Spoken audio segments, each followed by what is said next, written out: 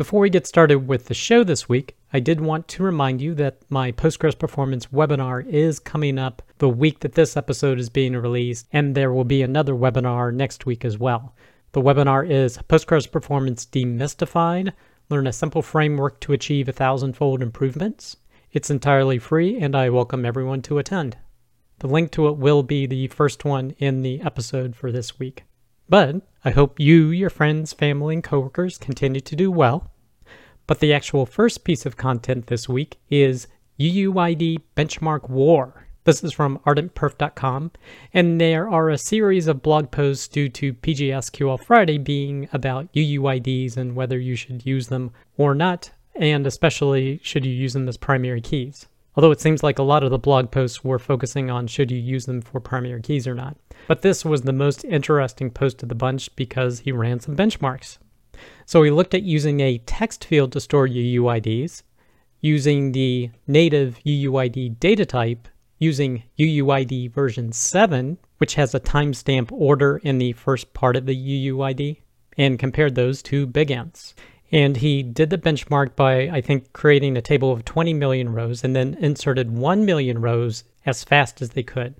And he says, quote, "The results successfully demonstrate how each option is better than the previous until you get to Bigint." So I think this part should have been bolded as well, because he says, quote, "The UUID 7 performance is so good it basically matched Bigint." So here are some of the results.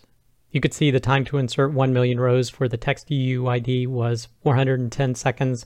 For UUID v4 was 375. For UUID v7 was 290. And for Bigint, it was 290, so identical. So not only is there a speed difference, but there's also a size difference. So UUID v4 is 63% smaller than the text version. UUID 7 is 7% smaller than the UUID v4 version. And Bigint's is 25% smaller than the UUID v7 version. So that's one disadvantage of the UUIDs compared to Bigint's, is that they're twice the size, in terms of Bigint's being 8 bytes, whereas the UUID is 16 bytes. So he shows the graph here of the performance. He compared the table size here and broke it down by index and primary key and the records, showed his benchmark stats, showed a time graph performance, which is transaction per second across seconds.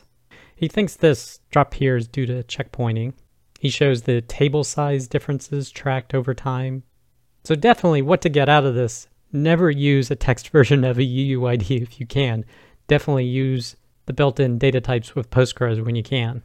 He shows how much more data reading goes on with the text in the UUID v4 compared to the other two, as well as caching efficiency. Like, it's really bad for the text in the v4 UUIDs. So I thought this was fascinating and definitely encouraging for UUID v7. So can't wait for that to land in Postgres. Hopefully it will be in 17. Next piece of content about UUIDs was UUID in Postgres, PGSQL Friday 15. This is from blog.rustprooflabs.com. And his TLDR is, quote, "I avoid UUIDs. The only place I've used UUIDs in production are the places where a third-party system is involved." And this is exactly what I do. I definitely prefer Bigint, and I haven't used UUIDs for primary keys. It's usually just like if JavaScript generates some sort of unique identifier and gets passed in, that's when I would store the UUID. And he also discusses how he likes the developer experience with integers.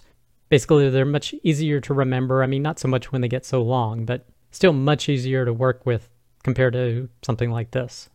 So he definitely prefers using integers over UUIDs.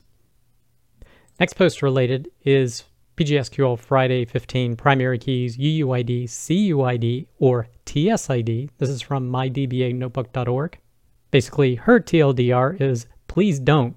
But she says, well, yeah, it depends, but really her opinion is you should really never use UUIDs for your primary key, and you should only be using integers. Now, I haven't actually heard of CUID, but apparently it's been deprecated because it was supposed to be even more unique than a UUID. And a TSID is basically a time-stored unique identifier, so that's basically what UUID v7 is going to be. But she definitely likes Postgres auto-generated integers and not really UUIDs. but you can check out this blog post if you want to learn more. And the next UUID related post is Postgres AI bot interview for PGSQL Friday 15. This is from cyberdeck-postgresql.com. And here they use the new Postgres AI bot. If you don't know what that is, check last week's Scaling Postgres episode where I cover it there, to interview it, asking it the UUID question. So basically what it is and how it should be used in their systems. I'm not going to really cover this, but you may find it interesting to take a glance at what AI thought.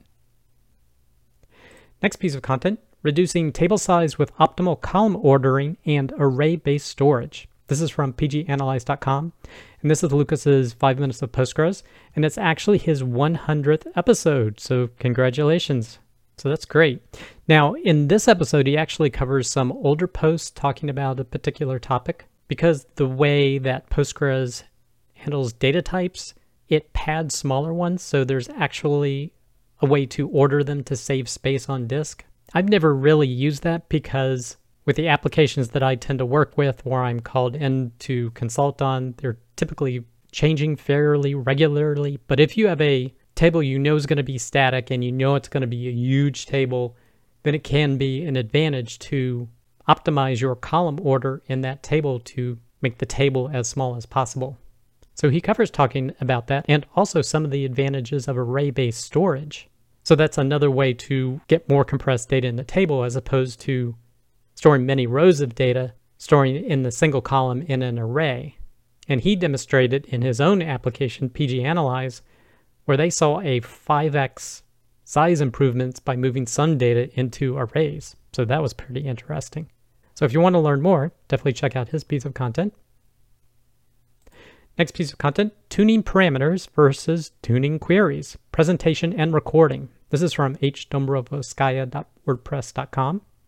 And she posted a presentation as well as the slides here talking about the differences between optimizing parameters versus optimizing queries and how a lot of people say, hey, I want to really tune my database, whereas tuning your parameters of the database gets you, as she says here, maybe you get 10 or 20% improvements, maybe 50% improvements if something's really misconfigured. But tuning queries can give you 10-fold improvements, 100-fold improvements. So if you're looking to optimize performance, doing it at the query level, how the data is laid out, that will give you the most bang for the buck. But check out this presentation if you're interested. Next piece of content, what developers should know about Postgres with Andrew Atkinson. This is from the rubberduckdevshow.com, and this is my interview with Andrew Atkinson. We were talking about his book, High Performance PostgreSQL for Rails, and also, of course, what developers should know about Postgres. So this is a longer piece of content. It's an hour-long podcast, essentially. But if you're interested, you can watch it on YouTube or your favorite podcasting provider. And he did include a discount link for his book, I think about 35% off. So I'll include that link in the show notes as well. Next piece of content, there was another episode of Postgres FM this week. This one was on modern SQL. And in it, Michael interviewed Marcus Winand, who runs usetheindexluke.com and modernsql.com, and the author of SQL Performance Explained.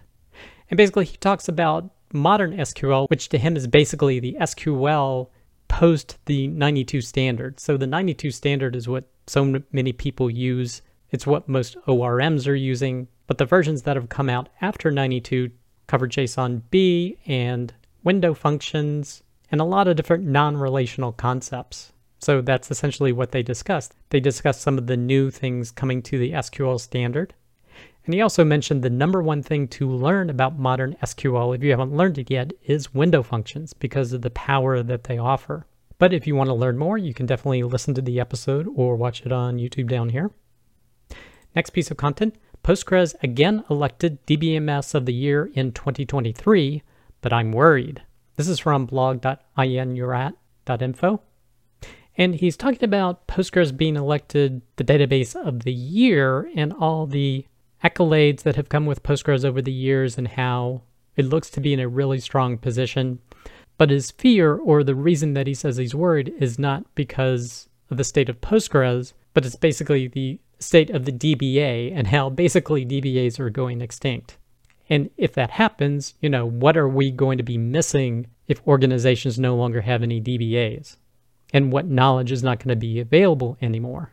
Because a lot of developers, they just bring up a database on their cloud hosting provider and they just get to coding. So I thought this was an interesting read. And if you want to learn more, you can definitely check it out. Next piece of content is actually a gist that references what someone wrote before about Postgres being enough, like just use Postgres for everything.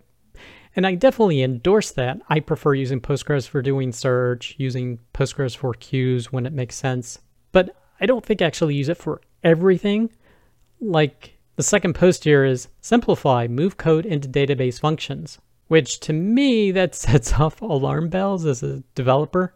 I would much rather have the business logic in my application code than in the database.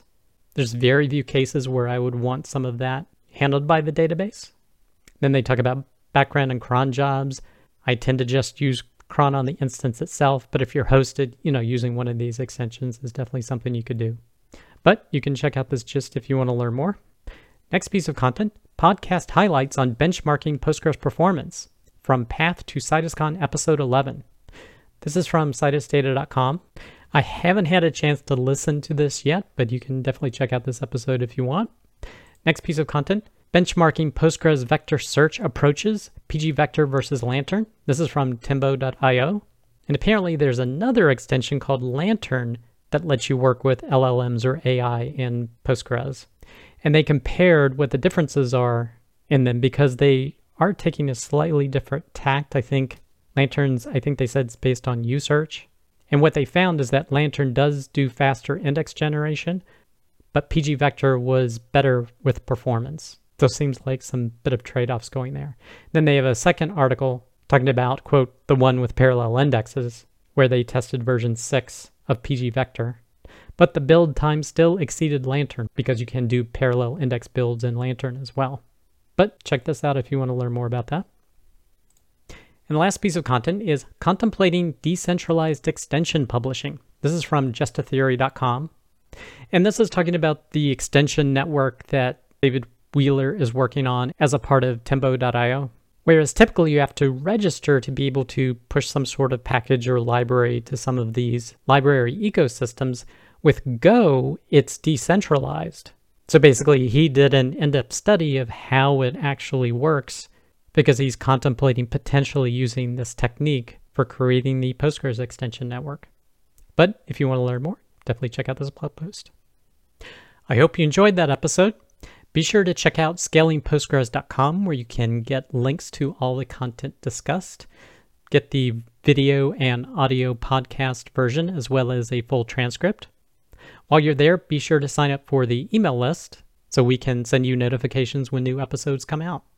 Thanks, and I'll see you next week.